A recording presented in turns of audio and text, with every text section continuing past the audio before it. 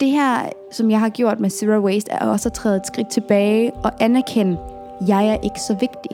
Jeg er ikke så vigtig, at jeg skal spare 3 sekunder på den her sandwich, ved at den er skåret og pakket ind individuelt. Jeg er ikke så vigtig, at jeg har brug for den her kaffe så hurtigt, så meget nu. Jeg kan godt lige have mine egne ting med. Jeg kan godt lige tage de her ekstra minutter ud af mit liv, for jeg er ikke så vigtig. Hej og velkommen til Luca Sofia podcast Flow Galore. Jeg er Luca Sofia, og det her er din holistiske livsstils podcast, som fokuserer på moderne spiritualitet, manifestation, livsstil, selvudvikling og iværksætteri. Jeg håber, at den her podcast kan være en inspiration, en motivation, en makker ved din side på din vej i det her liv.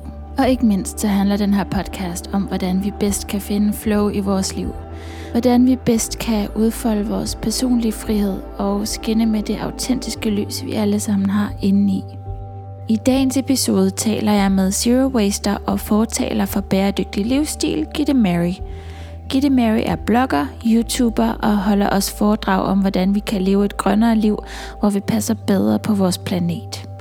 I 2015 skiftede Gittemary impulskøb, Fashion Week og den sidste nye tendens ud med Zero Waste og en plastikfri livsstil.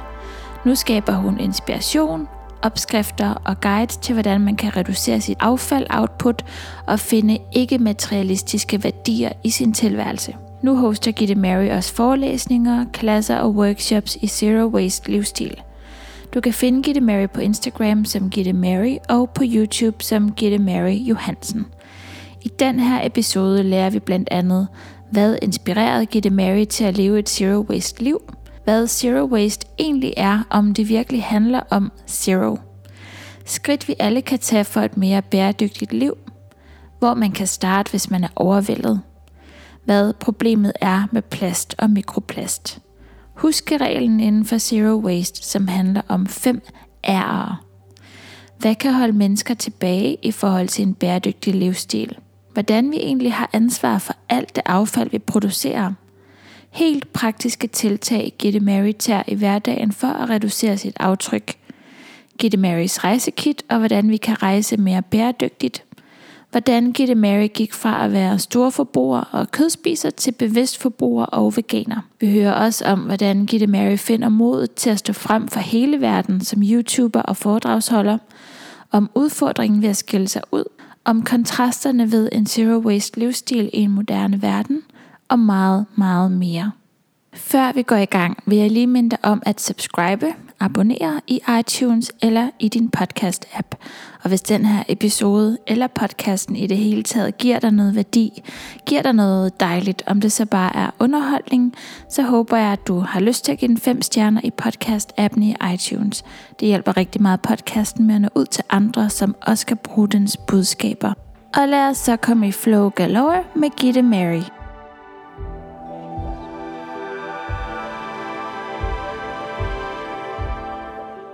Hej Gittemary og velkommen til. Hej, tak fordi du gerne vil have mig med. Det var så dejligt, at du havde lyst til at være med. Jeg kunne godt tænke mig at høre, hvordan du vil beskrive dig selv, hvis ikke du kan fortælle, hvad du laver til daglig. Gud.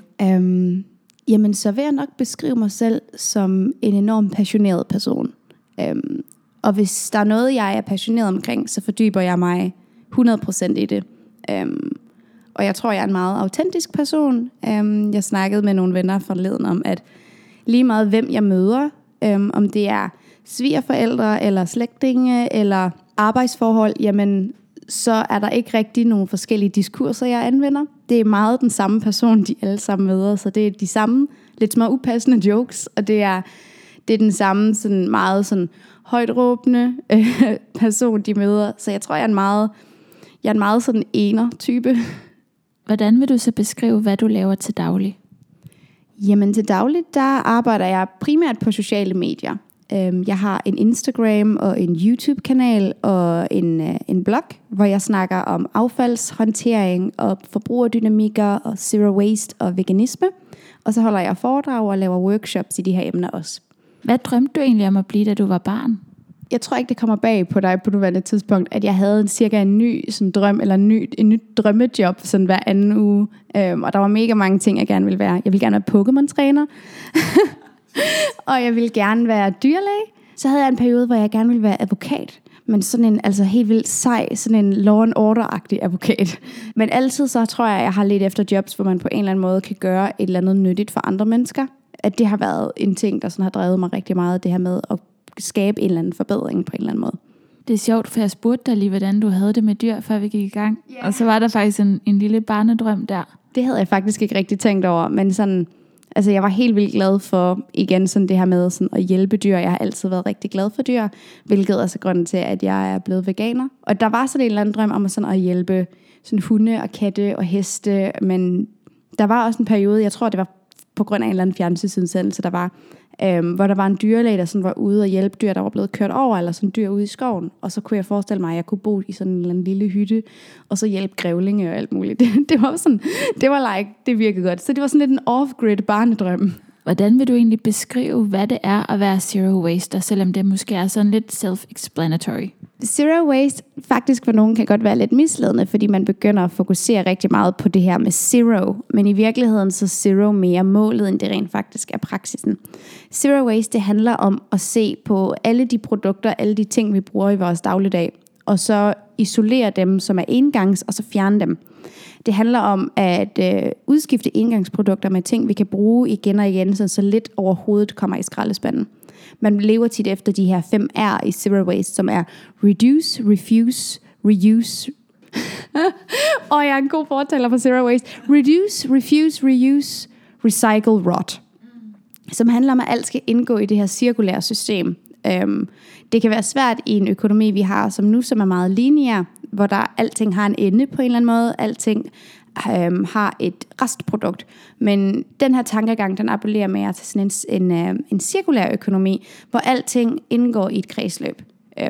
Hvilket er grunden til, at rot er med, som refererer til noget rådner og kompost. Så ja. Hvad gav dig inspiration til at gå ind i den her livsstil? Jamen, jeg var faktisk lige startet på universitetet, da jeg faldt tilfældigvis over den her livsstil. Jeg havde, inden jeg startede på uni, arbejdet som freelancer, både som fotograf og skribent på Københavns Modeuge. Og jeg havde brugt mit sabbatår ligesom på at finde ud af, at det var virkelig ikke det, jeg skulle, men jeg troede virkelig, at jeg ville lave noget med mode.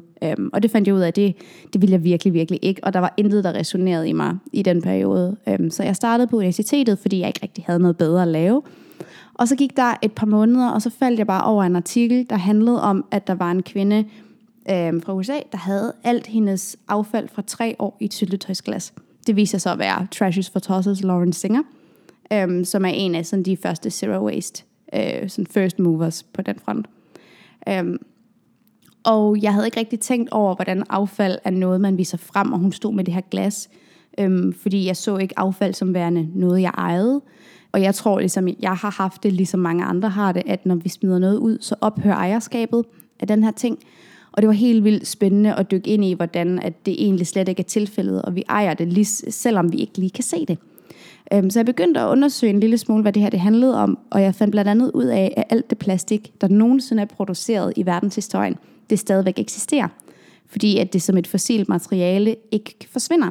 Det kan bare skifte form, så selvom vi brænder det af, er der stadig et restprodukt. Så vi kan aldrig komme af med de her ting igen. Og så kiggede jeg lige pludselig i mit køleskab. Jeg kiggede i min make-up-punkt. Jeg kiggede bare i mit hjem.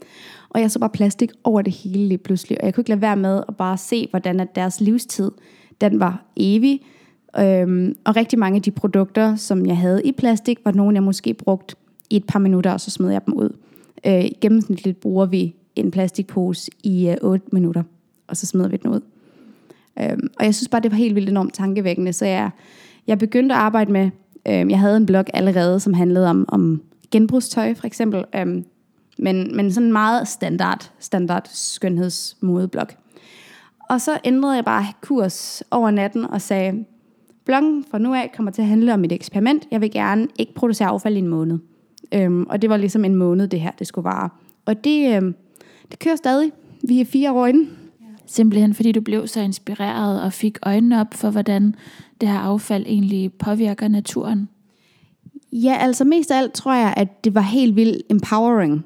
Og jeg synes, bevægelsen er enormt empowering, fordi at mit forhold til bæredygtighed inden det var, at det var nogle regeringer og nogle komitéer og nogle bestyrelser, der sad og snakkede om nogle kvoter.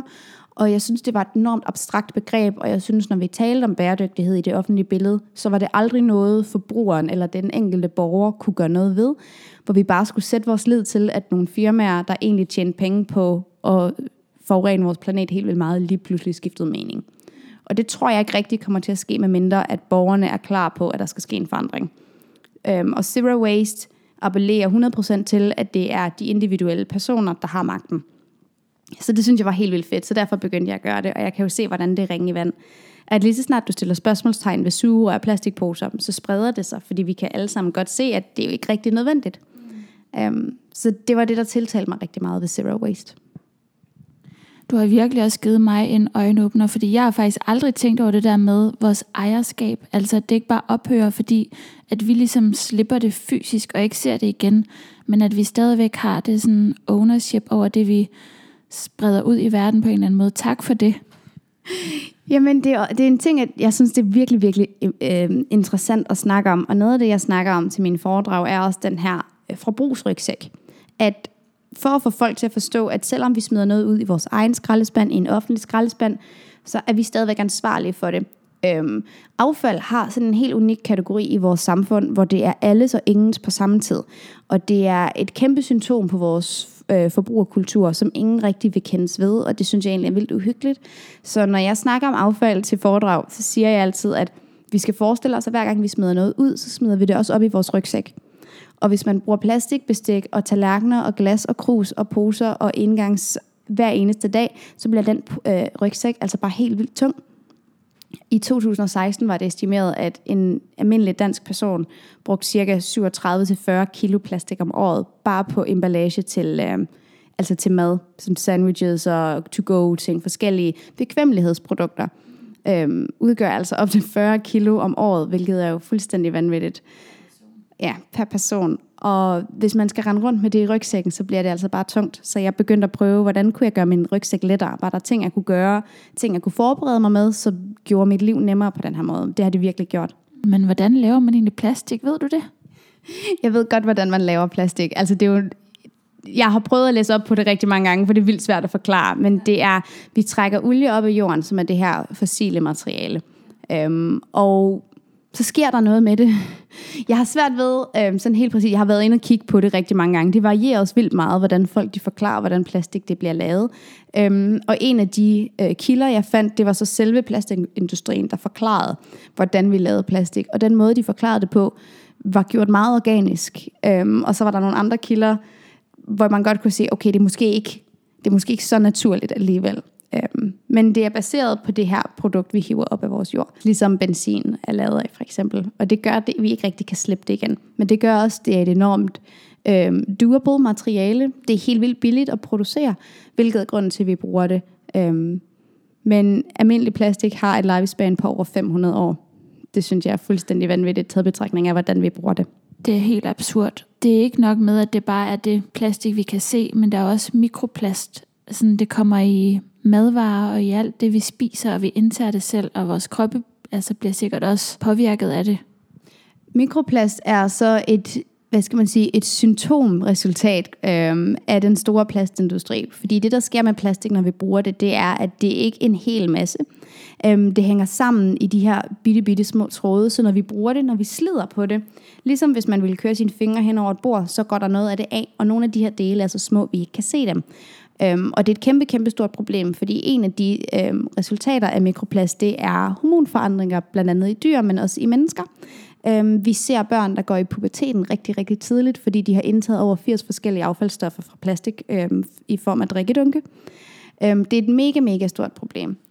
Og mikroplast er noget, vi blandt andet afgiver via vores tøj, via bildæk, via fiskenet, for eksempel også i fiskeindustrien. Men der er selvfølgelig alle mulige gode måder at undgå rigtig mange af de her produkter på. Noget, som jeg umiddelbart tænker, jeg gør derhjemme, det er for eksempel ikke at bruge plastikkarklude, men at det er stof. Har du andre gode tips til, hvordan vi undgår mikroplast? Det har jeg i hvert fald. Sådan noget som syntetisk tøj kan være rigtig svært at undgå 100%. Nu handler jeg udelukkende i genbrug og prøver at gå efter naturlige fiber, som bomuld for eksempel. Men nogle gange så finder man bare et eller andet, der er så pænt eller så flot i sin genbrugsbutik, eller hvor man nu end finder det. Så man bare må eje, og så ser man det lavet måske af polyester eller viskose eller noget den dur. Og til det der har jeg noget, der hedder en guppi bag, hvor man vasker sit syntetiske tøj i den her pose, som fanger rigtig meget mikroplasten. Og det er rigtig, rigtig smart. En anden ting, man kan gøre, det er at vaske sit syntetiske tøj mindre. Jeg tager rigtig meget af det, og kommer det i fryseren i stedet for, fordi at det faktisk dræber rigtig mange af de bakterier, der sidder og lugter. Man kan også lufttørre det i stedet for, eller luftvaske det, hvor man bare hænger det ud, og så bliver det faktisk også rigtig friskt igen. Så det her med at vaske mindre, vi har en idé om, vi skal vaske hele tiden, og jeg tror, vi har en lille smule obsession med at være ren. Det er også en ting, jeg har skulle kæmpe rigtig meget med, når jeg har forklaret om, jeg bruger vaskenødder i stedet for pulver, og jeg laver min egen rengøringsmiddel også. Og vi har en idé om, at hvis det dufter, så er det rent. Og det er altså ikke en naturlig ting. Det er noget, der er nogen, der har siddet og tjent rigtig mange penge på at få os til at tro på. Hvis det ikke dufter af noget, hvis det er helt neutralt, så er det rent. Og jo mere det dufter, også hvis det dufter godt, jo mere er det stadig beskidt. Jeg kunne helt vildt godt tænke mig, hvis du har en god lille opskrift til vaskemiddel, fordi jeg kan huske, at jeg engang lavede noget selv af sådan noget, sæbespåner, men det fungerede ikke. Har du det? Altså nu bruger jeg de her vaskenødder. Nu er det en podcast, så nu kan jeg ikke rigtig tage dem frem og vise dem. De ser sådan her ud. Vaskenødder er man kan få dem fra nogle forskellige firmaer. Nogle er selvfølgelig meget bedre end andre. Og jeg har nogle, jeg kan anbefale helt sikkert. Jeg bruger dem der fra et mærke, der hedder Bless You. De har en line, der hedder Care by Nature. De er helt vildt gode, og de er sustainably and ethically sourced også. Og det er de her nødder, som indeholder et stof, der hedder sapulin, som er det her naturlige sæbestof, som frigives i vand. Kastanjer har det også en lille smule, men meget, meget lavere indhold. Og når jeg skal lave vaskemiddel, så putter jeg dem enten bare direkte i tromlen, de her nødder, eller også så blander jeg dem op i noget vand, og så skummer de helt vildt meget, og så kan man have en håndvask i dem. Så jeg har altid lige sådan 2-3 nødder med, når jeg er ude at rejse, og så kan jeg lave en lille vask. Men det er simpelthen så simpelt. Ej, hvor smart. Hvordan vil du beskrive din livsstil med dine egne ord, sådan dag til dag? Ja, altså jeg synes jo, det er et rigtig godt spørgsmål, fordi noget af det, som langt de fleste efterspørger, når det handler om zero waste og bæredygtighed generelt, det er nogle konkrete ting. Så det ikke bare bliver sådan noget, hold lige øje med naturen, det er bare lidt vigtigt, og sådan noget sådan helt præcist, okay, hvordan gør jeg egentlig det?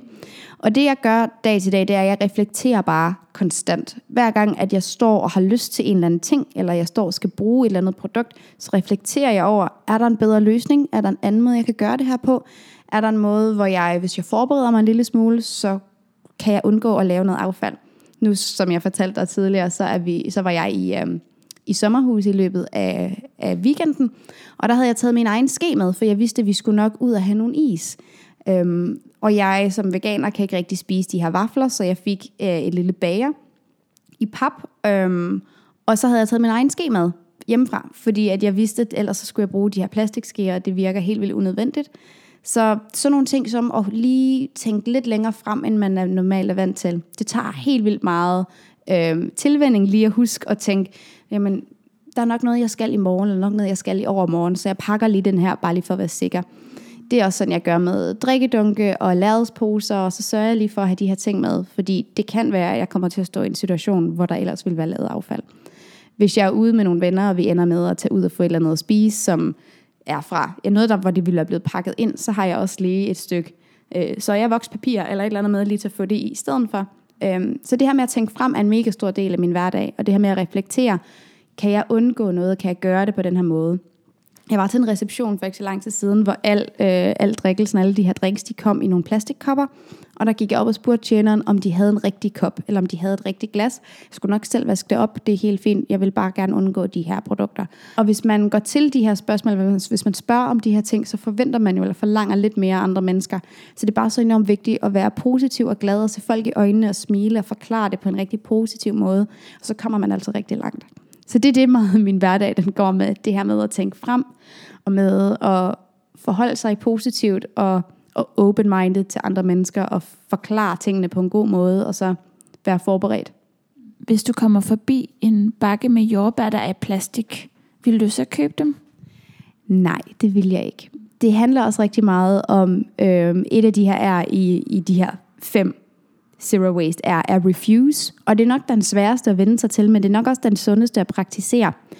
Det her med at sige nej til ting, selvom du måske har lyst til det, det er noget, vi som kultur i det danske samfund har glemt helt, at det faktisk er en meget naturlig ting. Fordi vi er vokset op i en tro om, at hvis vi kan få alting, hvis vi bare betaler for det.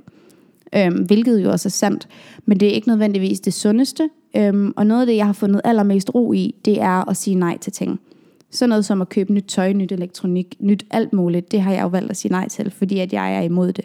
Og det forstyrrer rigtig, rigtig mange, at jeg ikke viger fra min filosofi. Men at jeg finder tingene i genbrug, jeg har tålmodighed og venter på, at det kommer på den blå avis, eller et eller andet i den dur. Så det her med at sige nej til ting, er en mega essentiel del af zero waste, men det er også virkelig, virkelig sundt.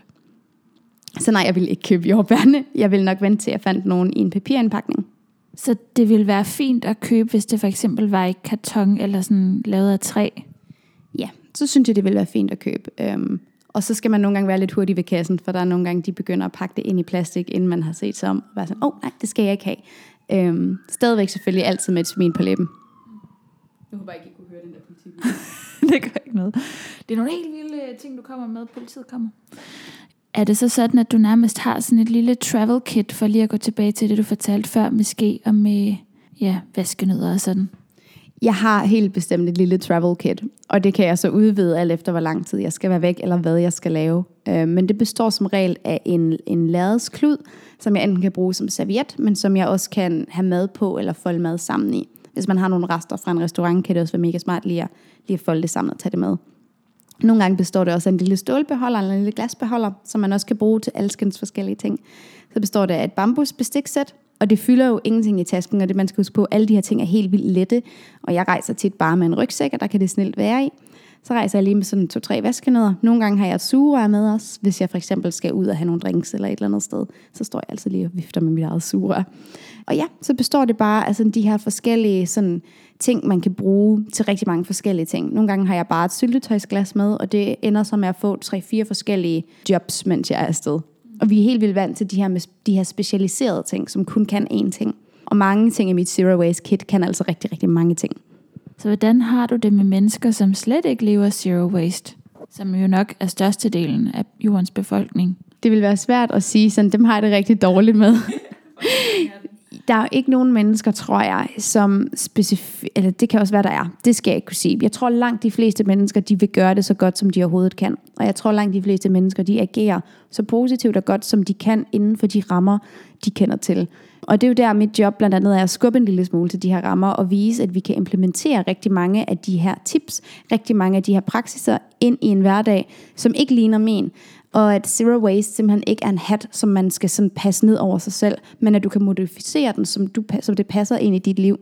Jeg har talt med familier, med børn og med teenager, og jeg har talt med ældre mennesker, som alle sammen har implementeret nogle af de her begreber ind i deres livsstil, og det fungerer altså rigtig fint. Men jeg tror langt de fleste, de vil rigtig gerne, men de har ikke værktøjerne. Og det er der blandt andet mit job, det er at give folk de her værktøjer. Og mange har måske slet heller ikke bevidstheden. Måske sådan en overordnet idé om, at plastik ikke er godt, men kender måske ikke sådan til mange detaljer. Det tror jeg også helt sikkert. Nu synes jeg, vi ser et kæmpestort paradigmeskift, fordi der bliver rigtig, rigtig meget opmærksomhed på det. Da jeg startede for 4 år siden, der var der ingen, der snakkede om plastik. Og det er fedt at se, hvordan at den her bevægelse, den har bare skudt op og blevet kæmpe, kæmpe stor. Og der går nærmest ikke en politisk debat, uden at vi skal snakke om klima på en eller anden måde. Og der kommer plastik ind som en meget, meget naturlig del af den her debat, og det er jeg jo vildt glad for at se. Det gør mit arbejde meget nemmere, for så skal man ikke starte ud med at forklare, hvorfor plastik er dårligt. Vi kan gå lige direkte til, hvordan undgår vi det her. Så det sætter jeg pris på. Nu har du jo en rigtig velbesøgt YouTube-kanal. Hvad inspirerede dig egentlig til at starte den? Det, der inspirerede mig til at starte min YouTube-kanal, var faktisk min manglende evne til at fatte mig i korthed. Før der havde jeg jo bare min blog, hvor jeg sad og skrev, og jeg synes, det var så svært at få mit budskab ud på den måde, jeg gerne vil have. Fordi du kan heller ikke rigtig styre, hvordan folk læser dine ord, eller i hvilket toneleje de forestiller sig, at dine ord er skrevet. Og med YouTube, der kunne jeg ligesom sådan bringe hele billedet ind, og hele min idé, og hele min autenticitet i det. Jeg kan fortælle de ting, jeg gerne vil fortælle på den måde, jeg synes, det skal høres. Og det synes jeg er helt vildt essentielt, når man snakker om en ting som zero waste. For det handler om at få folk til at ændre ret essentielle dele af deres livsstil. Så synes jeg, det er vigtigt, at man får det ind på den allerbedst tænkelige måde. Og der synes jeg, YouTube er et meget bedre medie end det skrevne ord.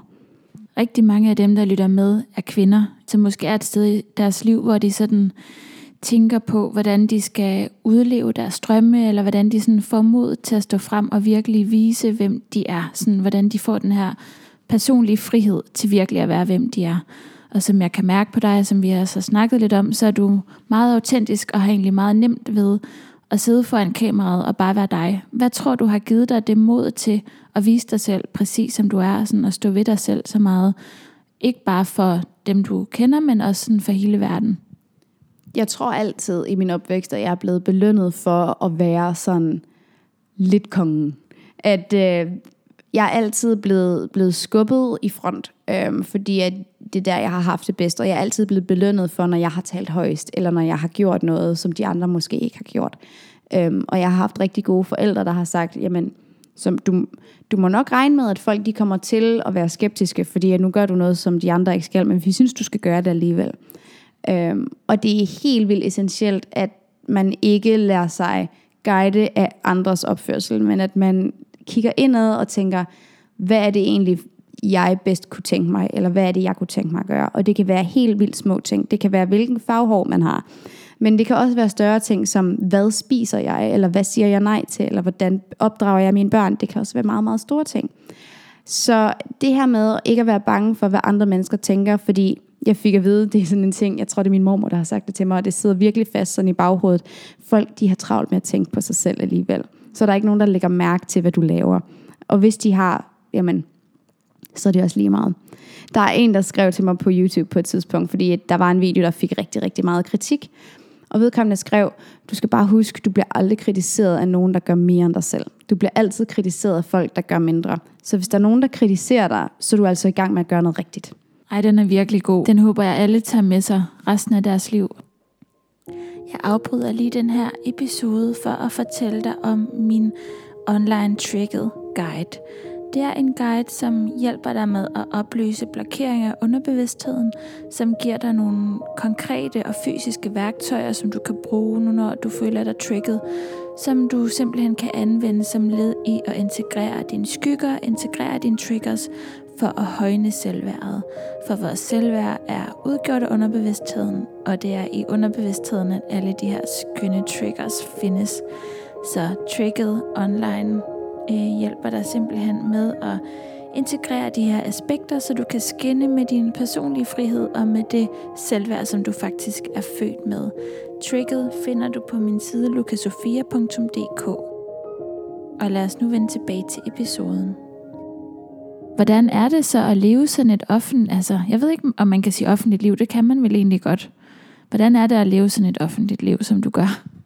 Altså jeg inviterer jo i Lindstrøm journalister og fotografer ind i mit hjem, som vil tage billeder af mit toilet og min stue og mit køkken. Og jeg kan egentlig rigtig godt lide det, fordi at, jamen, på en eller anden måde, så er det her konkrete billede, folk de har brug for. Folk har ikke brug for, at der står en pige med en hvid baggrund og siger nogle ting.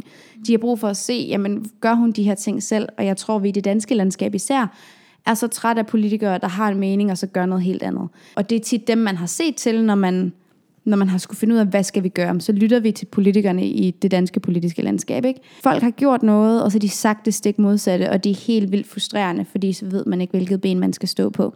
Så jeg tror, der er rigtig mange, der har brug for, at der er nogen, der åbner deres hjem op og siger, det er sådan her, jeg gør, og det er sådan her, jeg siger, og de ting, de hænger perfekt sammen. Så på den måde synes jeg egentlig, det er rigtig fint. Jeg har aldrig været en, der sådan har skammet mig, eller været sådan, nej, det må I ikke se, om der hænger lidt tun ned ad væggen, eller det gør der så ikke. What you see is what you get, og det er meget sådan, det er. Og jeg tror, når man giver slip på alt den her imaginære forventning til, hvordan tingene skal se ud, og hvordan tingene skal være, så bliver man meget lykkeligere, og så har man lige pludselig ikke noget at skamme sig over. Så jeg har faktisk intet imod, at folk de har set inde i mit hjem. Jeg tror, jeg lavede noget med IKEA her i vinters, hvor de gerne ville se, hvordan man boede, når man bor helt uden IKEA-møbler, basically. Og jeg har lavet en video til dem, hvor jeg sådan siger, nu kan I komme og se mit hjem. Jeg har ikke noget af alt jeres lort. Det er sådan, at det ser ud. Og den ligger på deres hjemmeside. den her videoguide til, hvordan jeg bor. Og det har jeg absolut intet imod, fordi jeg er rigtig stolt af det. Men det er på en måde også virkelig, altså det forstår jeg ikke, hvordan reklamerer det for dem, at de sådan viser, hvordan man kan leve uden dem? Jamen, altså jeg tror, det indgår i sådan en større diskurs, IKEA måske har interesse i at være del af. Også fordi, at der er rigtig, rigtig mange forbrugere, som stejler ret meget over den her meget biased reklamering, eller den her meget biased promovering af dem selv, hvor der bare er glade ansigter inde i IKEA-sofa. Så er det bare mega fedt. Så jeg tror, at der er også noget godt selvfølgelig for dem i at bruge en, som er så outrær fra deres kerneforbruger. Og jeg synes, det var et mega spændende projekt, og jeg fik lov til at sige præcis, igen sådan meget umodificeret, bare totalt uredigeret type, der siger, det er bare sådan og sådan her der. Har du aldrig haft perioder, hvor du har tvivlet på dig selv? Det har jeg selvfølgelig.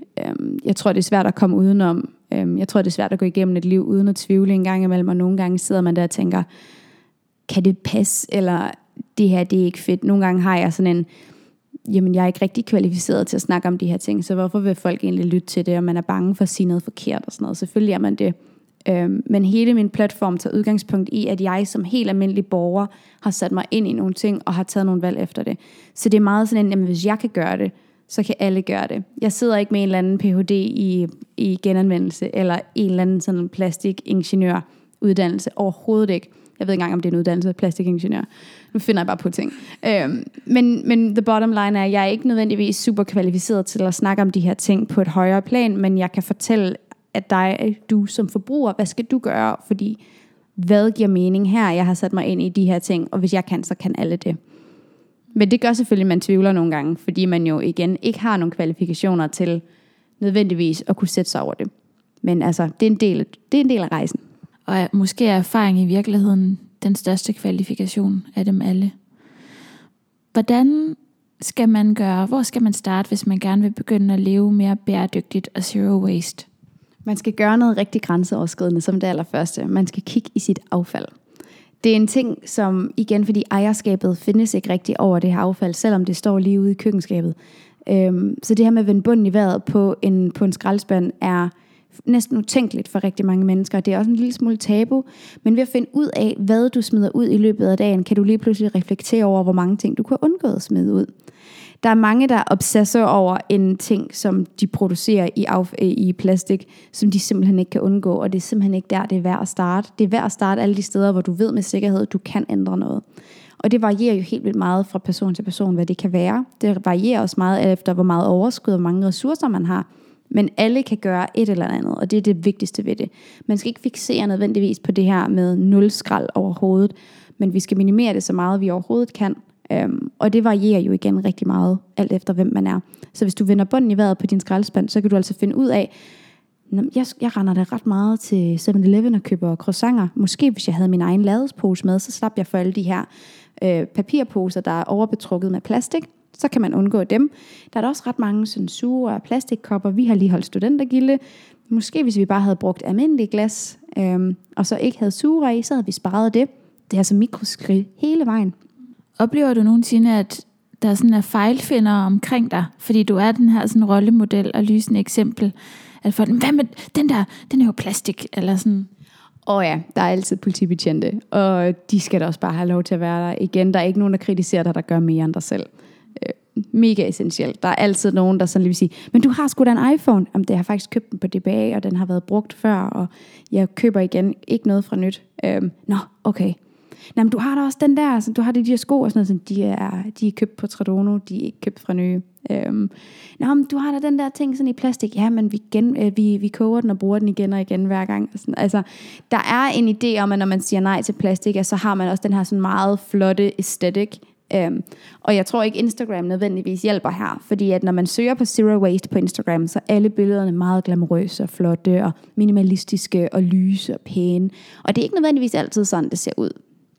Jeg har en humusbakke stående ude i mit køkken, fordi min mor havde noget humus med fra Brugsen på et tidspunkt, og den her bakke, den bruger jeg stadigvæk.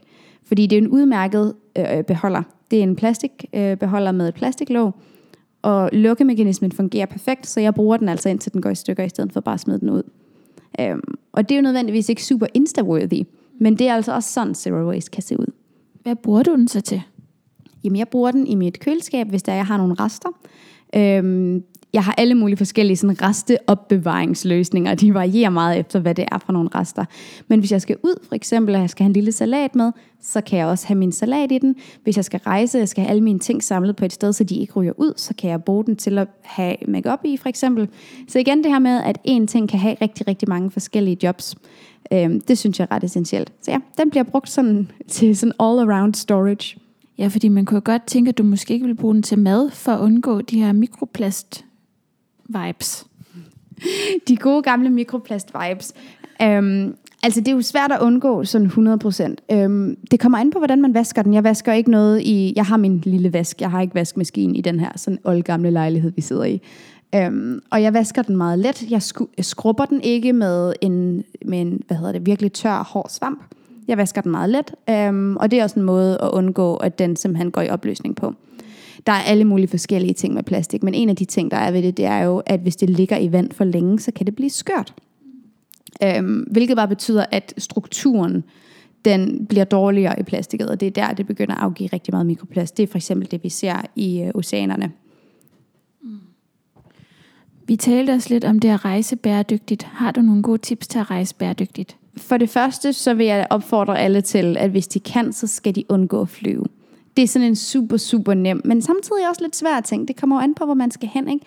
Men jeg vælger specifikt nogle lokationer, jeg skal til, hvor jeg ikke nødvendigvis behøver at flyve. Altså, det skal være virkelig nødvendigt, før at jeg vil flyve.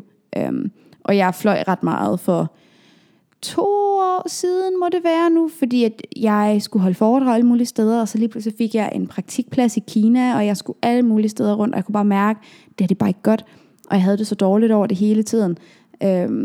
Så bestemte jeg mig for, at alt det her var overstået, at nu tager vi simpelthen en no-fly, og så ser vi, hvor lang tid vi kan køre den. Det er urealistisk at sige til folk, især hvis de arbejder internationalt, eller især hvis de har familie eller venner internationalt, at de aldrig må flyve igen.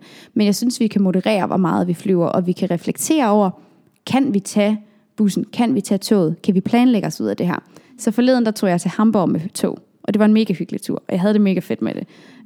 Og jeg ville ikke have været den tur foruden. Så det her med at vælge tog og bus over fly, er helt sikkert en vigtig ting. Og hvis man kan, det synes jeg, man skal. Så får jeg alle mine billetter på min telefon, så jeg slipper for papiraffald. Sådan nogle ting som billetter er nemlig ikke bare ren papir, men de er tit betrukket med plastik, og kan derfor ikke komme i papirsortering, men skal i restaffald. Så jeg får alting på telefonen, og så fungerer det altså rigtig fint. Så har jeg mit Zero Waste Kit, som jeg har med, når jeg rejser. Jeg rejser også tit bare med håndbagage, så jeg slipper for at have alle de her tunge ting med. Det er både mere bæredygtigt, men det er også bare meget nemmere at bare have en lille håndbagage ting med, men det varierer jo igen selvfølgelig, alt efter hvem man er. Og så har jeg en lille pose med til potentiel kompost, som jeg synes er en ret nem, men ret god ting at have med, og noget vi rigtig tit glemmer. Hvis man lige spiser en banan eller et æble, eller man har nogle madrester eller et eller andet, så ryger de tit bare i skraldespanden. Men jeg har altså en lille sådan lufttæt beholder, som jeg lige gemmer det i, og så hvis man kommer til et sted, hvor man kan få lejlighed til at smide det i en kompost, så gør jeg det. Hvad tror du holder folk tilbage i forhold til sådan en bæredygtig livsstil? Jeg tror, at vi er vokset op i en kultur, hvor det, der bliver appelleret til os, er de vigtigste ting for forbrugeren. Det er, om det er billigt, og om det er nemt. Bekvemmelighed er blevet en kæmpe stor del af vores forbrugerkultur. Og ting er lavet på måder, så det er allernemmest for os. Og det involverer bare tit en masse engangsemballage. Og det her, som jeg har gjort med Zero Waste, er også at træde et skridt tilbage og anerkende, at jeg er ikke så vigtig. Jeg er ikke så vigtig, at jeg skal spare 3 sekunder på den her sandwich, ved at den er skåret og pakket ind individuelt. Jeg er ikke så vigtig, at jeg har brug for den her kaffe så hurtigt, så meget nu. Jeg kan godt lige have mine egne ting med. Jeg kan godt lige tage de her ekstra minutter ud af mit liv, for jeg er ikke så vigtig. Og det er noget, som lyder sådan helt vanvittigt, når man siger, fordi vi er på ingen måde opdraget til, at det er okay, men det er til gengæld rigtigt. Så ved at ignorere bekvemmelighedsprodukter, ved at se alt man køber og alt man bruger ud fra et andet perspektiv end er det nemt og er det billigt, er det godt. Det synes jeg er så essentielt, og jeg synes det er så vigtigt, for så begynder man at se alle de produkter omkring en på en helt anden måde. Lige da jeg startede Zero Waste, der lod jeg mærke til reklamer overalt, og jeg kan ikke spise Snickers, den er i plastik, jeg kan ikke gøre det, den er i plastik, og det forsvinder. Fordi den forsvinder bare helt, den her, jeg ser ikke de her ting længere, fordi jeg ved, det er ikke til mig. Den her refuse-knap, den er så velmotioneret hos mig, at jeg føler mig ikke fristet af nogle af de her ting, fordi jeg ved, det er no good.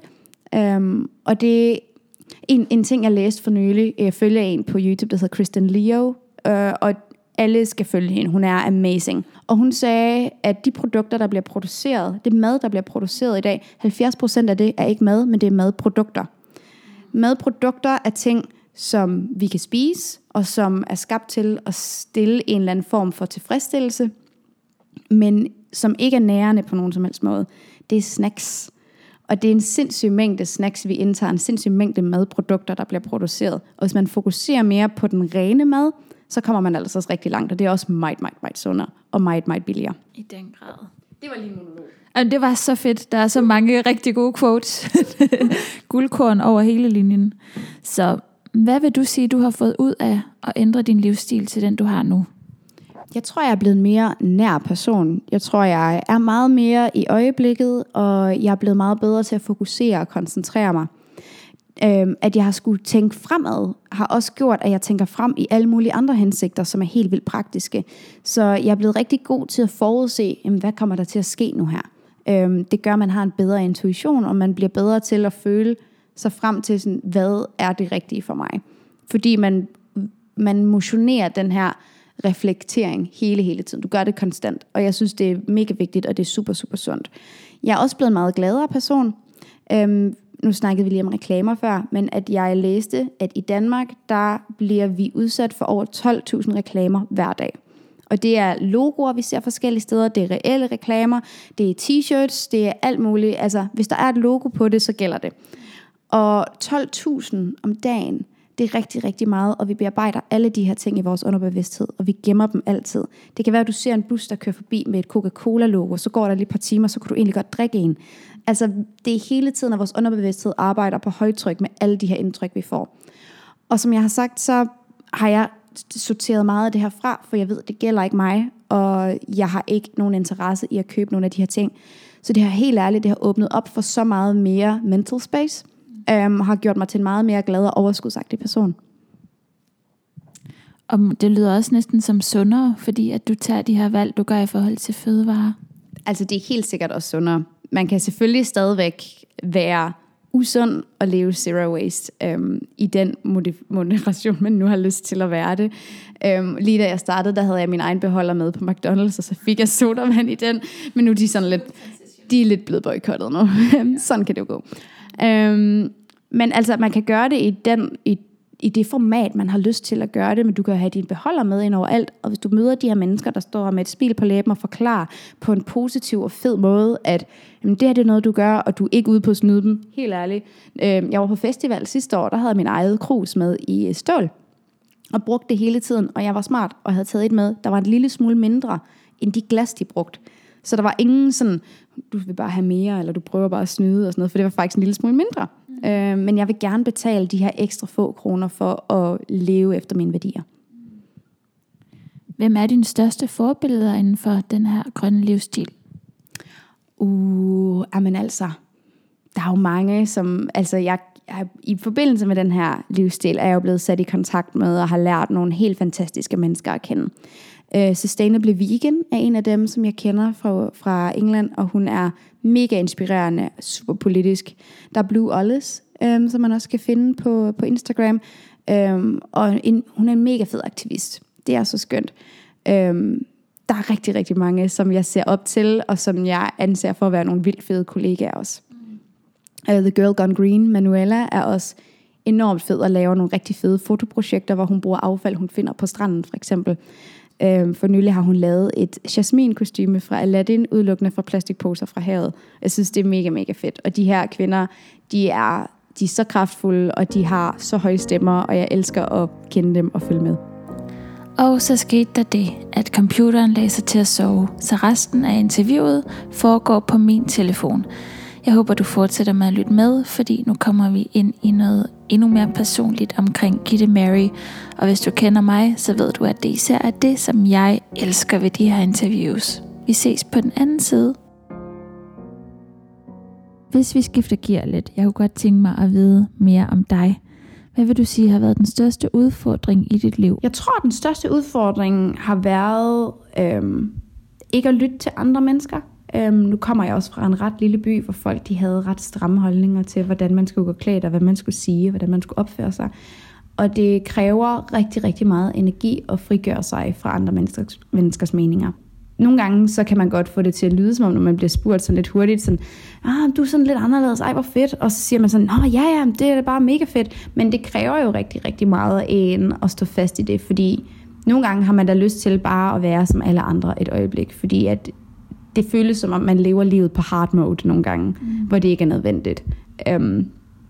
Og jeg har heldigvis haft rigtig, rigtig meget støtte altid, og altid haft nogen, der har været rigtig gode, folk man kan snakke med, og altså haft en fantastisk familie og nogle virkelig gode venner.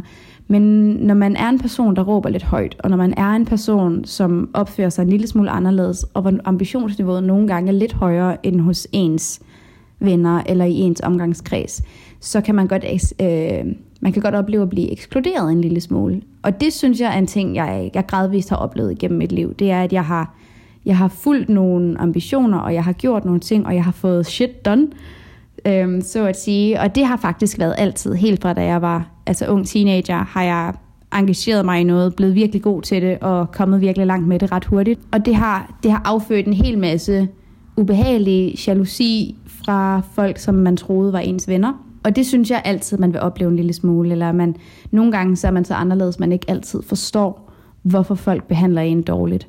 Fordi jeg har altid været meget glad og positiv person, og vil gerne møde mennesker på den allerbedste måde, jeg overhovedet kan. Og nogle gange så er folk stadigvæk ikke de rareste over for en. Og det kan være svært at forstå, især hvis man er et lille barn.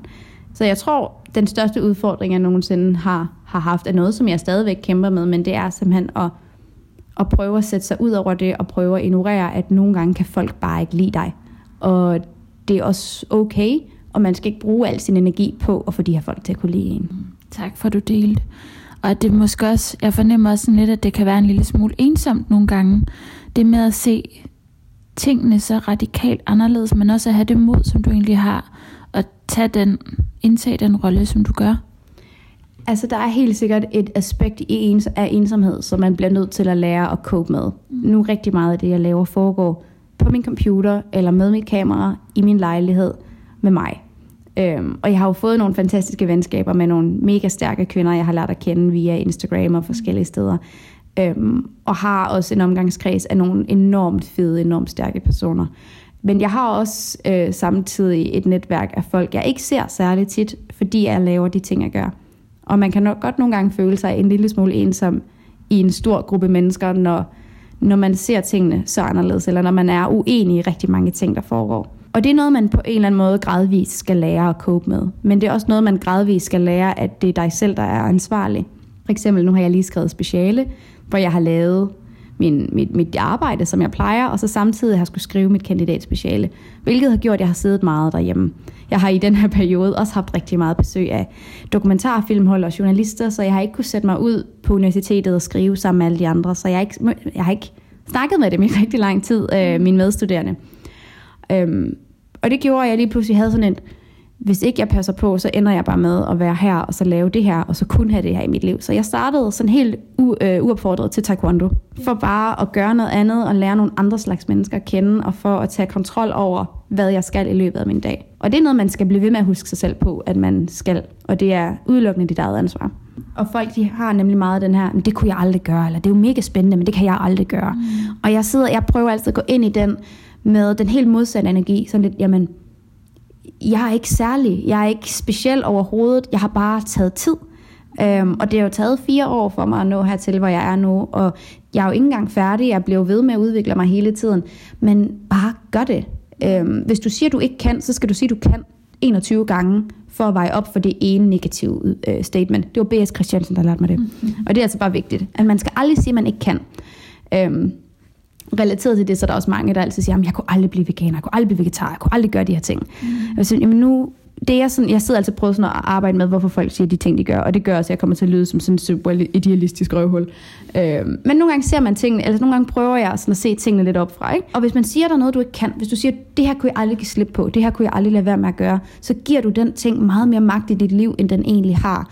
Hvis man i stedet for siger, det har jeg faktisk ikke tænkt på, men det har bare altid været en del af rutinen, men det kunne jeg da sikkert godt undvære. Også selvom du måske ikke 100% mener det, men hvis du har den attitude til tingene, så er det altså bare meget nemmere at eksistere. For så propper du ikke rigtig, altså alt for meget helt unødig værdi ned i ting, der faktisk ikke er vigtige. Og det er jo både ting som kød og flyve og købe nyt tøj i salling og altså have to-go kaffekopper fra Starbucks. Det kan være alt muligt forskelligt, hvor man siger, det kunne jeg aldrig undvære. Men altså, vi kan undvære rigtig mange ting, og vi lever så enormt privilegeret. Vi bør undvære en masse ting også. Hvad har været den største sejr i dit liv? Den største sejr i mit liv, det var, da jeg holdt foredrag for 12.000 mennesker i Ungarn sidste sommer. Jeg har ikke været veganer særlig længe på nuværende tidspunkt. 1,5 år, tror jeg cirka. Ret nyklækket på den måde. Før det var en lille smule vegetar. Inden det, så spiste jeg bare røde bøffer i et væk. Og gik ned til slagteren, fik dem i min egen beholder, og var super zero waste omkring det. Og så stille og roligt, der har jeg bare mærket efter, og kunne mærke, at der var noget andet, der også skulle være med, for at jeg følte mig rigtig tilpas. Og det her foredrag handlede blandt andet om kødindustrien, og den handlede om, hvordan at vi placerer rigtig meget værdi i den mad, vi spiser. Vi bruger rigtig meget kulturel evidens for vores handlinger på den her måde.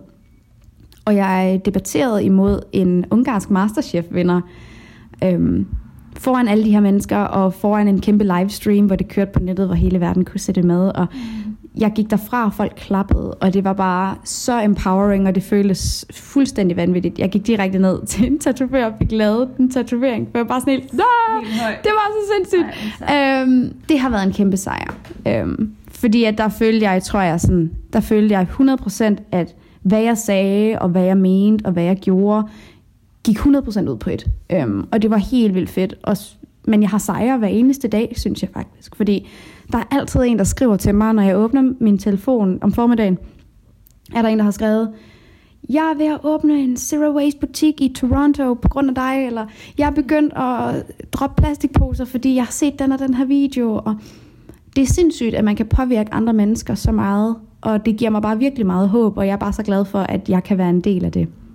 Hvad finder du mest kontrastfyldt i dit liv nu? Nu nævnte du det der med, at før så var du zero waste, men spiste stadig bøffer. Er der noget stadigvæk, hvor du sådan tænker, kontrast? Altså der vil jo altid være en kontrast i, at man har et arbejde, der handler om at leve bæredygtigt og så minimalistisk som muligt. Og så det faktum, at nogle gange bliver man nødt til at tage ud og snakke om det. Fordi bare det, man skal transportere sig selv et længere stykke, der er jo et impact, et negativ impact af en eller anden årsag. Kaliber, tak. Og nogle gange kan man have det lidt dårligt over, at man for eksempel skal ud og rejse på grund af det. En anden ting, jeg tit tænker er sådan lidt sjov, det er jo det negative impact af internettet og databanker og server, fordi der er helt vildt mange af dem. Og en platform som YouTube genererer rigtig, rigtig meget forurening. Så det er sådan lidt spøjst, at man arbejder via en platform som forurener, men man snakker om ikke at forurene. Men hvad er alternativet, kan man også sige. Hvis alternativet er slet ikke at dele noget, så tror jeg hellere, jeg vil gøre det sådan her. Hvornår oplever du mest glæde? Når jeg svømmer. Jeg elsker bare sådan at svømme i havet. Og når alting er stille, og jeg svømmer, så bliver jeg bare helt vildt glad. Jeg har sådan en lille bog, hvor jeg skriver forskellige sådan impacts ned i, og det kan bare være sådan helt vildt små ting. Og når jeg så læser de her lister igennem, så bliver jeg bare helt vildt glad. Og jeg prøver det her med at opsøge de her øjeblikke, som vil være helt vildt gode minder, selvom det måske er lidt besværligt, eller selvom man måske ikke lige, jeg gider faktisk ikke lige udenfor, jeg ligger lige så godt under dynen, tage afsted og gøre tingene alligevel. Det fylder mig med helt vildt meget glæde at have de her øjeblikke. Jeg følger den her kanal på YouTube, der hedder Yes Theory, og de har et motto, der hedder Seek Discomfort. Og det synes jeg er helt vildt vigtigt, fordi den her bekvemmelighedskultur, som vi har, ligger rigtig meget op til, at det værste, vi overhovedet kan opleve, det er ubekvemmelighed. Men det er det sundeste, vi kan opleve i hele verden, og at deres kanal handler så rigtig meget om at rejse ud og flyve alle mulige steder hen. Men hele deres filosofi, synes jeg er rigtig, rigtig fed. Det her med, at jamen, nogle gange så skal man være ubehagelig til at passe et øjeblik. Og det er nogle gange de her øjeblikke, som skaber nogle sindssygt fede relationer, nogle sindssygt gode minder. Og det er sådan noget, der gør mig helt vildt glad at tænke på. Lidt ligesom det der udtryk, at growth happens outside your comfort zone. Præcis. Hvornår oplever du mest flow, eller hvad gør du for at føle dig mest i flow? Den her podcast har skiftet navn til Flow Galore. Altså, noget af det, som skaber allermest drive for mig, eller noget af det, der gør, at jeg føler mig allermest produktiv og allergladest, det er, når jeg taler med folk, der er idealistiske. Ikke nødvendigvis om den samme ting, som jeg er. Det kan være om alt muligt andet. Camilla, som ejer Bless You shoppen, jeg laver social media for dem et par gange om ugen. Hun er en af de sejeste kvinder, jeg overhovedet kender, og hun er så hård og stærk, og det er så cool at høre hende snakke om det, hun synes er spændende. Det er blandt andet om vibrationer, og om universet, og om hvordan at hun ser verden, og hvordan hun ser jorden. Og selvom jeg ikke nødvendigvis forstår det hele, så når jeg tager hjem fra kontoret, så har jeg sådan en følelse i kroppen af alt er bare godt. Og sådan en følelse af, at man kan gøre alting. Og det er der, jeg skaber allermest, tror jeg. Når jeg snakker med andre, der er idealistiske eller passionerede omkring deres ting. Noget af det, jeg synes, der er allermest attraktivt i andre mennesker, er, hvis du er god til noget. Og hvis du er passioneret omkring noget. Jeg synes, det er mega fedt, når man gør de ting, man er passioneret omkring, og ikke holder sig tilbage. Vi talte også lidt om manifestation, før vi gik i gang. Vil du ikke fortælle, hvordan du manifesterer? Jamen, jeg lærte om det for ikke sådan super lang tid siden. Jeg tror for 6 måneder siden, der så jeg en video om det her med at manifestere. Og fandt ud af, at der er så meget større sandsynlighed for, at dine drømme, dine ambitioner, dine mål, de går i opfyldelse, hvis du siger det højt. Så i min lille bog med Impact, der skriver jeg mål ned. Forskellige ting, som jeg gerne vil have, der skal ske. Enormt specifikke ting, som du vil se en 100% increase i følgere på den her video. Eller du vil modtage et sponsorat fra det her firma, eller i den her størrelse, eller du vil blive kontaktet af en journalist, der vil lave noget eller det her. Altså nogle af de ting, der gør, at min platform kommer virkelig meget frem. Siger jeg højt, skriver ned og siger højt, og snakker om til andre mennesker. Når folk de spørger, hvordan det går, så kan jeg godt finde på at snakke om mine manifestationer. Uden nødvendigvis at sige, det er. Men for eksempel at sige, jeg går faktisk lige nu og venter på. Eller nogle gange kan jeg endda finde på at snakke om det, eller tænke på det, som om det er sket allerede. Som også skaber en eller anden energi, en positiv attitude, når du så går ind i arbejdet. For du går ind i arbejdet med en attitude, der er, jeg har allerede lykkedes med det, jeg vil lave. I stedet for at man går ind i sit arbejde, eller ind i et projekt med sådan en, det kan godt være, at det ikke går så godt. Smukt. Er du klar til en lille lynrunde her til sidst? Ja. Din yndlingskunstner? Frida Kahlo. Yndlings-YouTuber? Kristen Leo. Yndlingskrystal? Rosa Kvarts. Yndlingsfarve? Rød. Største kvindelige forbillede? Min mor. Yndlingsmusiker? Yndlingsmusiker. Åh nej. Forsangeren fra, hvad er det hun hedder? Nej, nu går det galt. Nej, jeg er så dårlig til musik. Nej, hende der, hvad er det hun hedder? Okay, Miley Cyrus. Hvis du var et dyr, hvilket dyr var du så? Hvad den hedder? Bæltedyr. Yndlingsmad? Vegansk boller i kaj. Yndlingsbog? Alkemisten. Dit stjernetegn? Vandmand. Human design? Manifestor generator. Yay, sådan! Fuck, det var du god til. Tak. Nej, jeg kan ikke musik. Så Gittemary. Så det er sygt stresset. Jeg fik bare det der billede på mit indre blik, at hun sidder på den der ring. Jeg kan lige skal bare ikke huske nogen som helst sang, for jeg hører sådan en sang fra her, og så min playlist er sådan en herfra. Ja. Og det er altså en liste, jeg har med Miley Cyrus og Thomas Helmig og dødsmetal på en liste, og det er bare sindssygt. God kombi.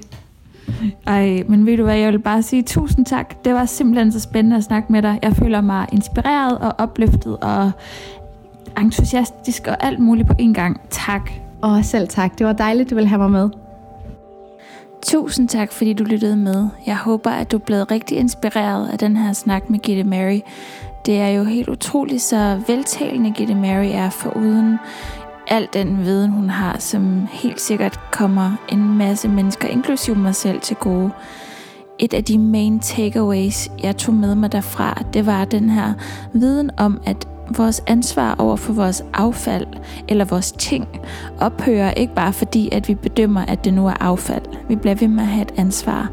Og jeg fik også en endnu større bevidsthed omkring plastik i tilværelsen. Hvornår man kan vælge det fra. Det kan man jo sådan set rigtig tit, rigtig mange gange i løbet af en dag. Hvis du har spørgsmål eller kommentarer til dagens episode, så kan du finde mig på Instagram som Lucasofia. Hvis den her episode har givet dig noget, så håber jeg, at du vil sende den videre til en ven, som du tænker kunne have gavn af den. Husk også at abonnere på Lucasofia podcast Flow Galore, så du ikke misser nye episoder i fremtiden. Og tak fordi du lyttede med. Musikken er skabt af Cleo Lea, som du kan finde på Instagram som Cleo Lea. Vi høres ved. Hej då!